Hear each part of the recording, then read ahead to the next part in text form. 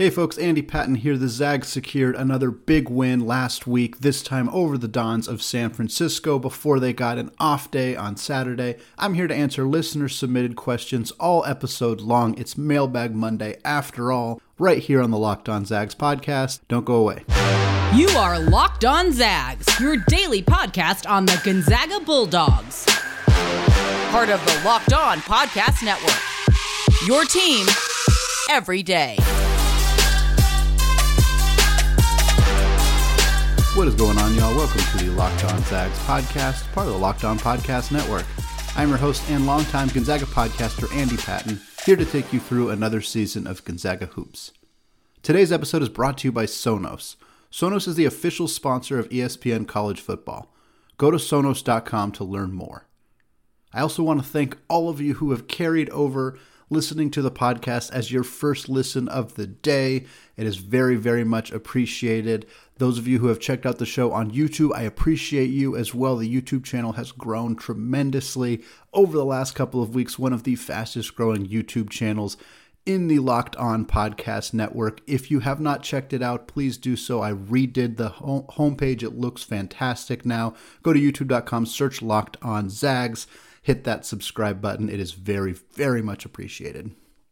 All right, today is Mailbag Monday. A reminder for those of you who have not participated in Mailbag Monday, if you would like to, super, super easy to do so. You can tweet at me at ScoreZagsScore or at LockedOnZags.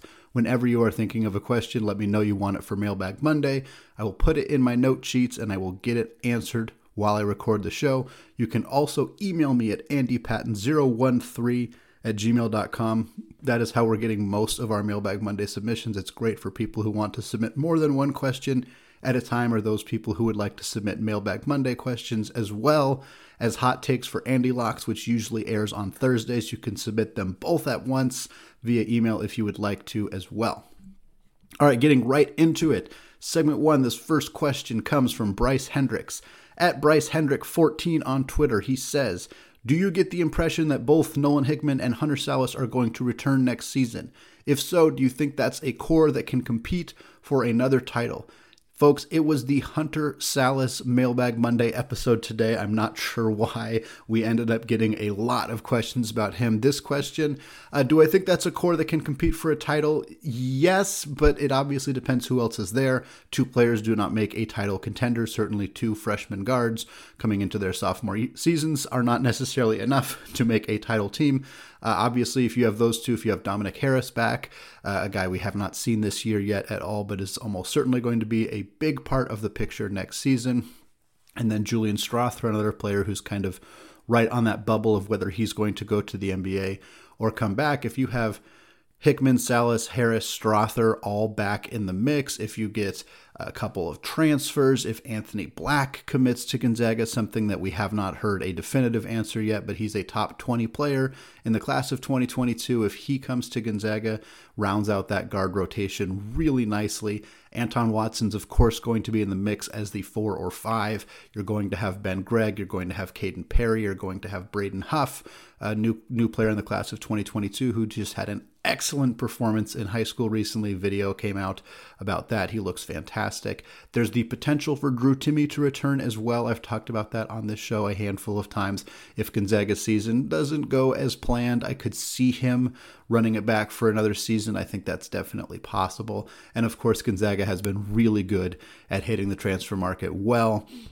So I think they're gonna replenish their roster in ways that are going to keep them competitive. I think that this team and last year's team are probably their best chances at titles. I don't know if next year's team will be quite as good, assuming they lose Chet Holmgren, of course, Andrew Nembhard and Rasir Bolton as well. But they have always replenish their roster in ways that keep them very competitive. As for my thoughts on whether these two guys are going to return this next season, John via Gmail asked a similar question saying, what do you think the probability is of Julian Strawther, Hunter Sallis, and Nolan Hickman leaving the team next year, realizing that important games are still untapped to be played? Yeah, I think a lot of these decisions really get cemented or finalized after March, obviously, when players have had the opportunity to really present themselves well in a setting that is viewed by a lot of people. There wasn't a lot of expectation that Zach Collins was going to leave after his freshman season until he had a very, very excellent performance in the NCAA tournament. I think that's the kind of story we could see with any of these three guys. If they really pop off in March, it's almost certainly more likely that they're going to leave. I will give some percentages here, though, because I have been giving some percentages on some of these guys in the past. Strawther, I think, is really close to 50-50. It's really hard to say right now. He's obviously had a great sophomore season, has really showed his ability to be a capable 3-and-D type player in the NBA. Obviously, NBA scouts really like younger players, so the longer he stays in college, that can potentially hurt his draft stock. I think right now he's probably 55% staying, 45% leaving, but it really depends on how he does in March.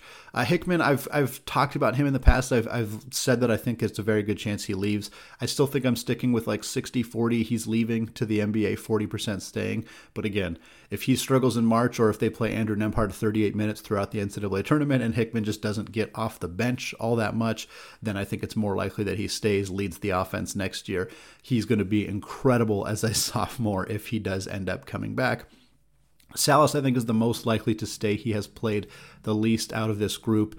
He was the highest rated recruit, however, out of the group. He was number 6, I believe, in ESPN's top prospect rankings for that class. Same number as Jalen Suggs. Obviously has not performed the same way as Jalen Suggs, has not played the minutes that Jalen Suggs played, but is still on a lot of NBA draft radars. I see a lot of people releasing mock drafts or big boards who still have him on there despite the fact that he is Gonzaga's number 4 guard. I still have him about 65% staying and 35% leaving, but again, 1 or 2 nice games in March, even if they come off the bench, even if he only plays 18 minutes, but he really pops off in a significant game in the NCAA tournament, that could be enough to sway him to end up leaving. All right, speaking on Hunter Salas, F.R. Etling asked this question via Gmail. He said, do you know why Gonzaga has played so little of Salas this season? He was a 5-star recruit going in, so it has been annoying and underwhelming to see the coaches squander his ability. Can you discuss why few could be keeping him on the bench so much? Wow, okay, so some words that I'm not sure that I agree with here. Annoying and underwhelming. I don't think Hunter Salas has been underwhelming in terms of his performance on the court at all. He's been one of Gonzaga's most efficient scorers. He's an elite finisher around the rim. He's an absolute havoc creator on defense, one of the best perimeter defensive guards I have ever seen in a Gonzaga uniform. And squandering his ability, I don't see that at all. He hasn't played because they have other really good guards. He came to Gonzaga knowing that there was a lot of other really talented guards on this team. He committed before Nolan Hickman, obviously, so he may not have known that, but he also committed knowing Dominic Harris was in the mix and was likely going to play. He's getting treated similar to the way Dominic Harris got treated last year, or even Julian Strawther got treated last year. Now, he's playing more than both of those guys played last year. I think Strawther played about 7 minutes per game. Dom played about 4 minutes per game. Salas is playing more than that. But I don't believe that his ability is being squandered in any way, shape, or form. I don't believe that there is an obvious person that he should be playing more minutes over. He's raw. He's a raw player. He's not a good outside shooter. He hasn't displayed much of a mid-range shot yet. He's a really good finisher around the rim and a really good defensive player, which is the role that he is being utilized in, is to be a great backdoor cutter, is to be a ferocious rebounder, and to be a great defensive player. He's playing the role that he is best capable of doing. Next season, assuming that he returns, he will take on a lion's share of the minutes. He will play more minutes. He will probably display more of an outside shot. I don't think that anything that is being done by this coaching staff is in any way squandering his ability. I don't believe that his performance has been underwhelming at all. I think that he is the 4th guard. When you have a roster like this, when you have a national championship contending roster, if you look back at other teams that have won it all, or other just like elite, dominant, top to finish college basketball teams, they have dudes like this playing roles like this. This is normal. It's not normal for Gonzaga for most of the school's history to even have players of this caliber recruit, but it is normal for teams that are at this level to have really, really good players playing reserve or small roles, because you just have to have talent wins out. Basketball is a talent sport. It's 5-on-5. It's not 11-on-11 like football is. It's not as big as baseball rosters are. It is 5-on-5. So you need to have as many super talented dudes as possible if you want to win the ship. And Gonzaga has that in this roster. And when you have that, you have guys like Hunter Salas and like last year, like Dominic Harris and Julian Strawther, who are good players who just are not playing 30 minutes per night because there's other good players on the roster ahead of them. All right, next question comes from Christian via Gmail. He says, the new transfer portal has had an immense impact on college basketball. What are your thoughts on it, especially as it relates to the Zags? The Zags were already deft in utilizing it to find grad transfer guards in particular. It seems like the Zags have cracked a code that is now more widely available. Is the transfer portal better now or just much more widely used?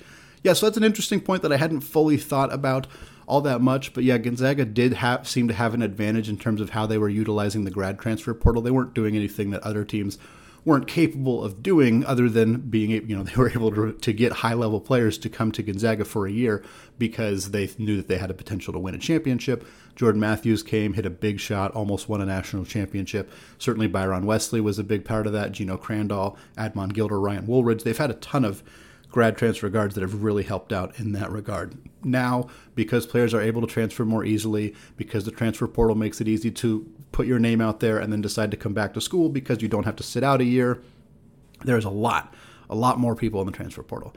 I think the transfer portal is largely good. I understand why some people get frustrated with it. I understand why certain people in mid-major programs get frustrated seeing all the best players from the smaller schools go to bigger schools. I can understand why that seems a little unfair, but it's unfair to force student athletes to stay at a school or punish them severely if they want to leave. Sitting out an entire year of your collegiate career is a tough sell. It's hard to do for these athletes, especially if they're not hurt. They're just losing a year of being able to play basketball.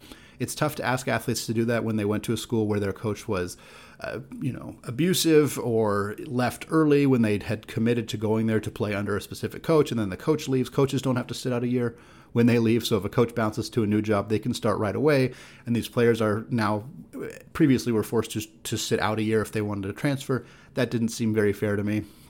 If you're just not getting the playing time and you know you're capable of playing at a different level, if you want to get more viewed by more scouts and you know going to a different school is going to do that, I don't think it's fair to ask college athletes to commit to a school for 4 years and there's no exceptions at all, or there's a deep punishment for them to leave. So I'm glad they have more autonomy. It's kind of a part of the greater movement in college sports to allow their athletes to have more autonomy. They obviously can now get paid for their name, image, likeness, something that was not an option for the vast majority of student athletes prior to this year.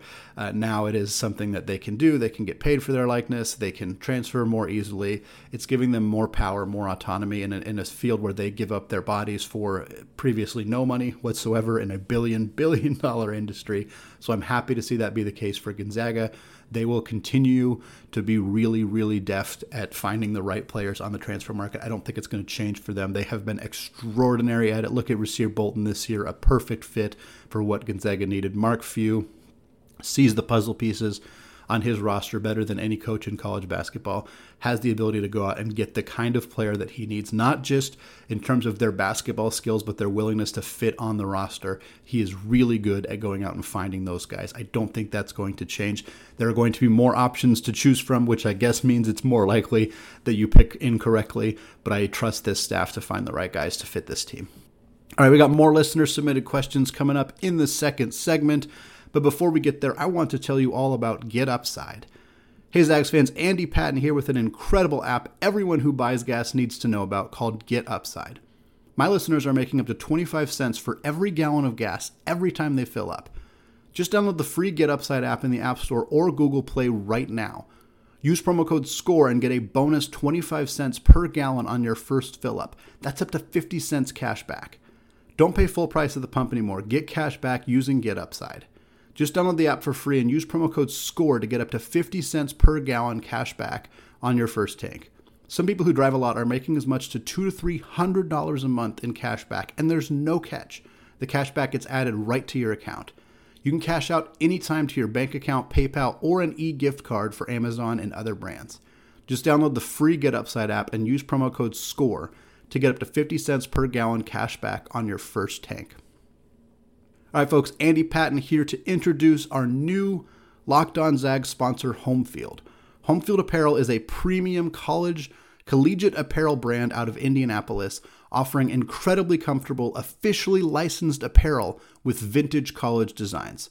Homefield is kicking off a big new Saturday, Season 3, where they launch a new school on their site every Saturday for 8 straight weeks. Gonzaga is week 2. Home Field digs through the archives and history of your school to find unique logos, mascots, and moments to make thoughtful designs for your school. And they are launching the Gonzaga collection on January 29th. The Zags collection has 14 pieces of apparel in the collection, including t-shirts, hoodies, and crew necks, all vintage. I have seen the designs, and trust me, you're going to have a hard time narrowing it down to just 1 or 2 or 3 pieces of material to buy. It's comfortable fabric, it's fun and unique designs. This is cannot miss Gonzaga gear that you all need before March Madness. New customers can get 15% off their first purchase from Home Field using code LOCKEDONZAGS at checkout. That is homefieldapparel.com, promo code LOCKEDONZAGS for 15% off your next March Madness apparel.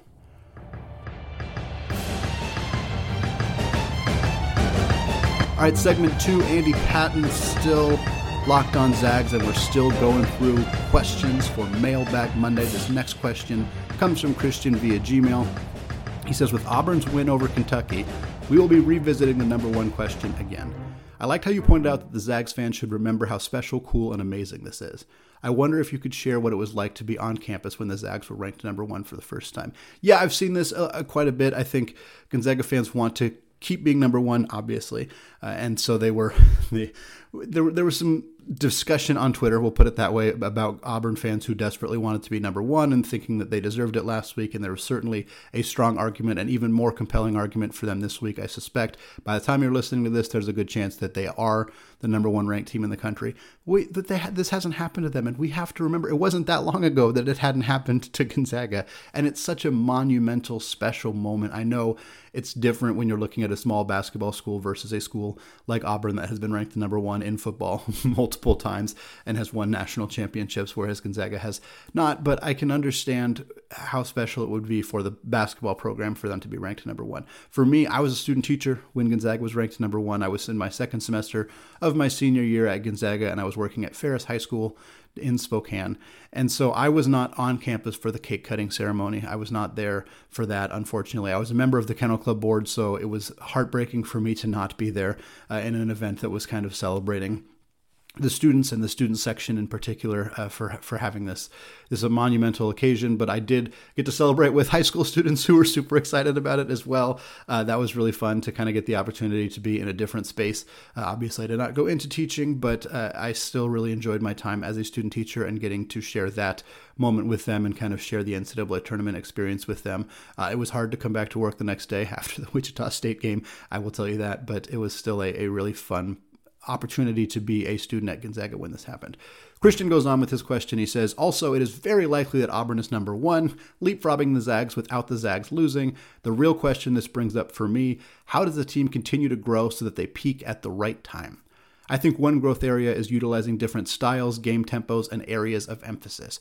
The USF game was a positive sign in this way because the Zags did not shoot well from 3, and Drew Timme had a very human first half.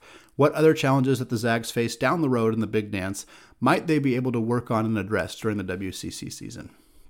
Yeah, so as much as people don't like this argument, it is difficult for Gonzaga to improve upon things when they are playing opponents that are not challenging them to the level that opponents in the NCAA tournament will challenge them. They are fortunate that they face two more games against St. Mary's, 1 more game against USF, 1 more game against BYU. That's 4 good games, not including the games in the WCC tournament, which will likely include those 3 teams as well. Those are NCAA tournament teams, or at least should be NCAA tournament teams, hopefully. So it does help them that they have those teams. They also face teams with very different paces. Obviously, St. Mary's plays this very slow, methodical, plodding pace that allows them to really slow down Gonzaga's tempo. San Francisco does something similar. BYU is a great outside shooting team. There are some other teams in the WCC, while they're not as talented, who can still push the pace a little bit and give Gonzaga some different looks that they haven't faced. But ultimately, it's difficult for Gonzaga to work on some of the things that I think they need to work on, most notably handling ball pressure better. This is something that they struggled with against Alabama. They struggled with against Tarleton State. They struggled with against Duke. And most notably, they struggled in the NCAA championship last year against Baylor. There aren't a lot of teams in the WCC that play that style of defense or that have the capability of really frustrating Andrew Nembhard and Rasir Bolton and Nolan Hickman and Gonzaga's guards with the basketball in their hands. I would also like to see Gonzaga really play really good lockdown perimeter defense, something that we've seen them slip on a little bit in the season, especially against Alabama. They played really poor perimeter defense in that game. So again, there are some good good three-point shooting teams in the WCC, so Gonzaga could get punished if they don't guard the perimeter well, so I would like to see them tighten that up a little bit. But again, it's tougher because they're going to play a lot of teams that aren't going to challenge them all that significantly by the time they get to March. All right, next question comes from Jacob Quarter 2 on Twitter. He says, when looking at some of the best teams in the nation, which teams in particular do you think Gonzaga being heavy favorites, and which teams do you think will give this Zags teams fits? I don't know that there's a lot of teams in the top of the top rankings that Gonzaga are going to be heavy favorites against. I think that there's a pretty good chunk of good teams in the country. I do think some teams that are going to give Gonzaga some trouble. No surprises here. Duke, Auburn, and Baylor. Obviously, Duke has already beaten Gonzaga. We've seen the recipe. Gonzaga was right in that game. Very, very capable of winning it. Duke was also capable of winning that game by more than 3 points. Had Banchero not missed a large chunk of the second half, they could have secured an even bigger victory in that game. Baylor obviously is a much different team than they were last year when they won it all. There's no Jared Butler, there's no Maceo Teague, there's no Davion Mitchell, but this is still a very good team. Kendall Brown is extremely good.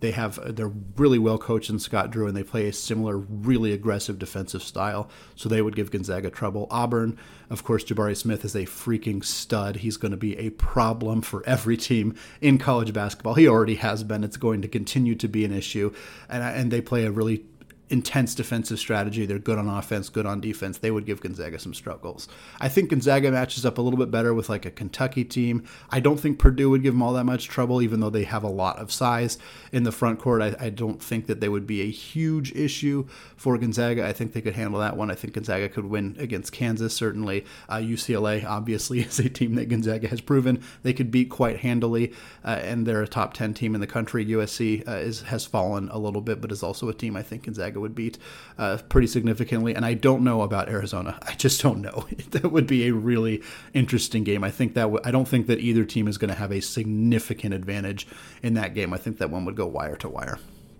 All right, last question for segment 2 comes from Jim on Facebook. He says, the Zags seem to be getting in the habit of starting games slowly. Any thoughts why? Yeah, I think BYU and San Francisco were the main reasons, the main culprits, at least in terms of them starting slowly recently. I think the answer is pretty simple. It's that both those teams are really, really well-coached teams who had really good game plans against Gonzaga that surprised them. USF basically got Gonzaga to do exactly what they wanted them to do for the first few minutes of that game. It was a masterclass in coaching from Todd Golden. They executed perfectly. They had Drew Timme taking wide open threes, which he was missing, which was what they wanted to do. They were pushing the pace. They were controlling the tempo of that game. And then Gonzaga finally kind of snapped out of it, woke up, went on a little run, and then from that point forward, Gonzaga kind of handled things. It still stayed close for a while, but Gonzaga, once they got their rhythm going, they were fine. BYU is just very, very good and shot really well in the first part of that game. I don't think Gonzaga is coming out slow is necessarily an indicative of them being unprepared or them being sluggish or anything like that. I think it's more that other teams have these, this is the game they prepare for more than any other game that they play. This is the game that's circled on their calendar all the time, and they come out ready to roll right away. And sometimes Gonzaga gets punched in the mouth a little bit early because they weren't prepared for what the team was going to do, because they spent a lot of time trying to come up with the perfect way to beat Gonzaga. Very few teams have figured it out. Nobody in the WCC has. They figured out how to stop Gonzaga briefly early in the game, and Mark Few and the staff make adjustments. The players kind of, wake up a little bit, and then things end up just fine as they have the last couple of games. All right, 2 segments down. Coming up, we're going to answer even more listener-submitted questions, but before we get there, I want to tell you all about BetOnline. BetOnline would like to wish you all a happy new betting year as we continue our march to the playoffs and beyond. Even in 2022, BetOnline remains the #1 spot for all of the best sports wagering action. In fact, with the new year comes a new updated desktop and mobile website. Sign up today and receive your 50% welcome bonus on your first deposit. Just use our promo code LOCKEDON to get started. From football, basketball, hockey, boxing, and UFC, right to your favorite Vegas casino games. Don't wait to take advantage of all the amazing offers available for 2022. BetOnline is the fastest and easiest way to wager on all of your favorite sports. Today's episode is also brought to you by Built Bar. It's the new year, so that means New Year's resolutions. If yours is about getting fit or eating healthier, make sure you include Built Bar in your plan. Built Bar is the protein bar that tastes like a candy bar, maybe even better than a candy bar. Built Bar makes it easier to stick to your resolution because it tastes so good you'll want to eat it, unlike other protein bars which can be chalky or waxy or taste like a chemical spill. You want to eat healthy, but it just gets so boring. By now you might be thinking, this is just not worth it. Where's the chocolate? But Built Bars are covered in 100% real chocolate. In fact, here's an idea for the new year. Go to your secret treat stashes. At home, in the pantry, in the office, the car, wherever. Throw out all of the sugary or calorie-filled treats and replace them with Built Bars. So when you're craving a snack or a treat, you can reach for something that's healthy and tastes incredible. Even if you're not a huge fan of working out, you can at least eat something that tastes good and is good for you. That way, when you enjoy a delicious Built Bar, you can almost count it as a workout. Go to Built.com, use promo code LOCKED15, and get 15% off your order. Use promo code LOCKED15 for 15% off at Built.com.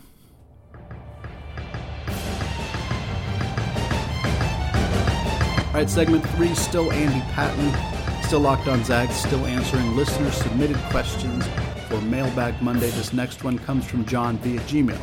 He says, if both Holmgren and Timmy leave for next year, how do you think the front court plays out? / can Watson play the 5, or would we need to hit the transfer market for a starting 5? Yeah, I think Watson is probably more suited for the 4. Obviously, he's a great perimeter defensive player. He's not really a great rim protector. He doesn't have the size or the length to necessarily play that role.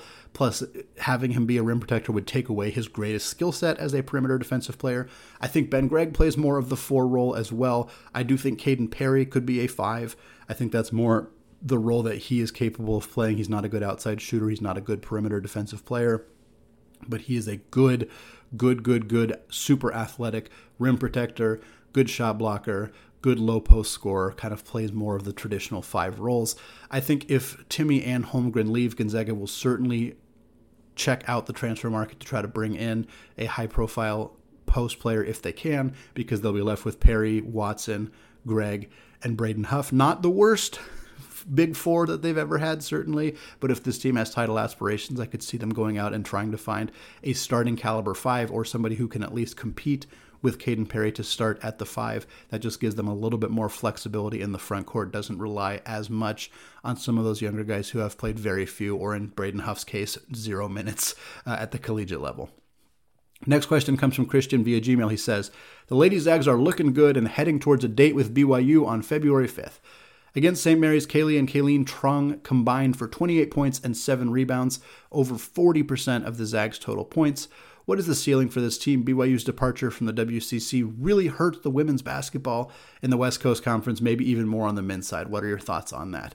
Yeah, so a couple thoughts here. BYU leaving does hurt the women's conference, I think, more than the men. Obviously, BYU has been a great high-profile men's basketball program, although they have only made 4 NCAA tournaments in the last 10 years and have yet to actually win the WCC. That is not true. On the women's side, BYU has been the powerhouse of the WCC. They are an outstanding women's basketball program. Losing them will hurt. We have seen some WCC women's programs step up in recent years. Portland has gotten much better in the last couple of years. I think that will help.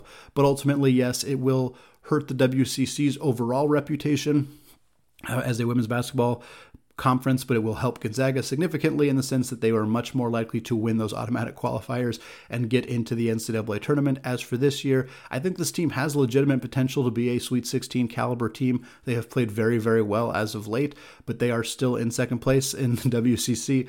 They will probably make the NCAA tournament potentially as a automatic bid, or as a at-large bid if BYU assumingly wins the WCC, but it's going to be tough for the Zags here. I think that they have the potential to be really, really good, but they have also proven that they can struggle. So they're kind of a mismatch right now, but Coach Fortier seems to always have this team grooving at the right time. They've played their best basketball in February and March the last couple of years. I wouldn't be surprised if that happens again this year, and with this team, their best brand of basketball could get them into the second weekend in March.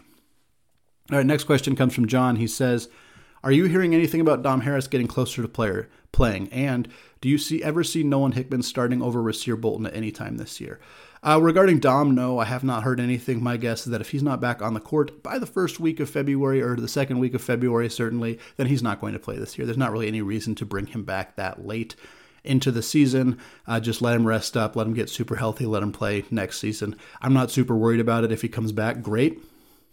Another weapon for this Gonzaga team. If he doesn't come back, I don't think it's some big indication that there's something seriously wrong with him or that he's not good enough or anything like that. It just means that he wasn't quite healthy, or that Gonzaga didn't want to introduce him back into the thing right before they started the NCAA tournament. Regarding Hickman, I don't really see why there's a strong push to get him into the starting lineup. It doesn't really make sense to me. He doesn't need to start. He plays a more similar role to Andrew Nembhard. They're both facilitators. They're both passers. They're both, good defensive players, kind of keep the pace kind of players. And there's not really any reason for them to play the majority of their minutes together. It just makes more sense for Hickman to replace Andrew Nembhard. Obviously, he does play minutes with Andrew Nembhard, and that's fine. It's not a bad thing. But I think starting them both and then bringing Bolton off the bench just doesn't make as much sense. I would rather have Hickman come off the bench and kind of play the backup point guard role, which he's really, really good at. Rasir Bolton's very good in the starting lineup. There's not really any need to make a change, I guess, is my primary point there. Next question, the final one of the show, comes from Christian. He says, I feel like Gonzaga sports represent the campus community and collective energy very well. In other words, when I see a game, I think of my college home. Universally, I think this is one of the very special energies that is unique to college athletics. But it feels especially true for Gonzaga. How do you feel about this? Are we homers for our college home? First of all, everybody is homer for their college homes. Everybody thinks that their school is the best family atmosphere, that their school has the best community, that their school is the best at so and so and so and so. And that's fine. That's what makes college sports college sports. That is a totally acceptable way to feel. However, Gonzaga is in a unique position. Their unique position is pretty simple. They are a small school with elite collegiate athletics. There are not a lot of other schools that are like that. The big, really, obviously college football dominates everything, but the big college football programs, the big FCS schools, are huge schools, 40,000 students. And a lot of them are also the really good basketball schools. Clearly, Auburn is an example of that, but Kansas, Kentucky, those kinds of programs, Arizona, UCLA, whatever, are also football schools and are also huge universities. Gonzaga is way smaller than those schools. Way small. I don't know the most recent figures for Gonzaga's student population, but I think it's under 6,000. And those other schools are 5 times that, if not more than 5 times that. So Gonzaga can create more of a community feel. Students or alumni can feel more connected to the program, can feel more connected to other people who are Gonzaga fans than those schools can. And it's not that those schools are not trying to do that. It's not that we should blame them or laugh at them necessarily. It's just something that Gonzaga can organically do because of the size of the school, because of the size of the community. That just allows us to feel, I think, more connected, because when we see other Gonzaga fans or other Gonzaga alumni, it's just a smaller group. If you're an Oregon fan and you see another Oregon alumni, it's still a nice feeling, I imagine, but it's different because there's so many people who are Oregon alumni. And if you live in the state of Oregon or you live in the state of Washington and you see Huskies gear or Ducks gear, it's just not as... It's not as enriching of a feeling, I think, as when you see Gonzaga gear. Because it's a smaller school, there's less of it out there. And yet this program is also so good and is beating those schools and is better than those schools in basketball. So I think it does create a different energy, a different feeling than other schools do. And part of it is what Gonzaga does. They do a good job of connecting with their alumni, of making them feel special. I'm not saying it has nothing to do with Gonzaga itself, but it does have a lot to do with the size of the school and the success of the sports program that is unique to many other schools that are this size. All right, that is going to do it for me today. We got LMU and Portland this week. 2 nice WCC games coming up. Plenty to discuss, all right here on the Locked On Zags podcast. Available wherever you get your podcasts, already available on YouTube. Another reminder, podcast links will be available on Twitter at Locked On Zags and on my own Twitter account, which can be found at ScoreZagsScore. Finally, now is a great time to listen to the Locked On Bets podcast. Locked On Bets is your daily one-stop shop for all of your gambling needs. Locked On Bets is hosted by your boy Q with expert analysis and insight from Lee Sterling. All right, thank you all for listening, and go Zags.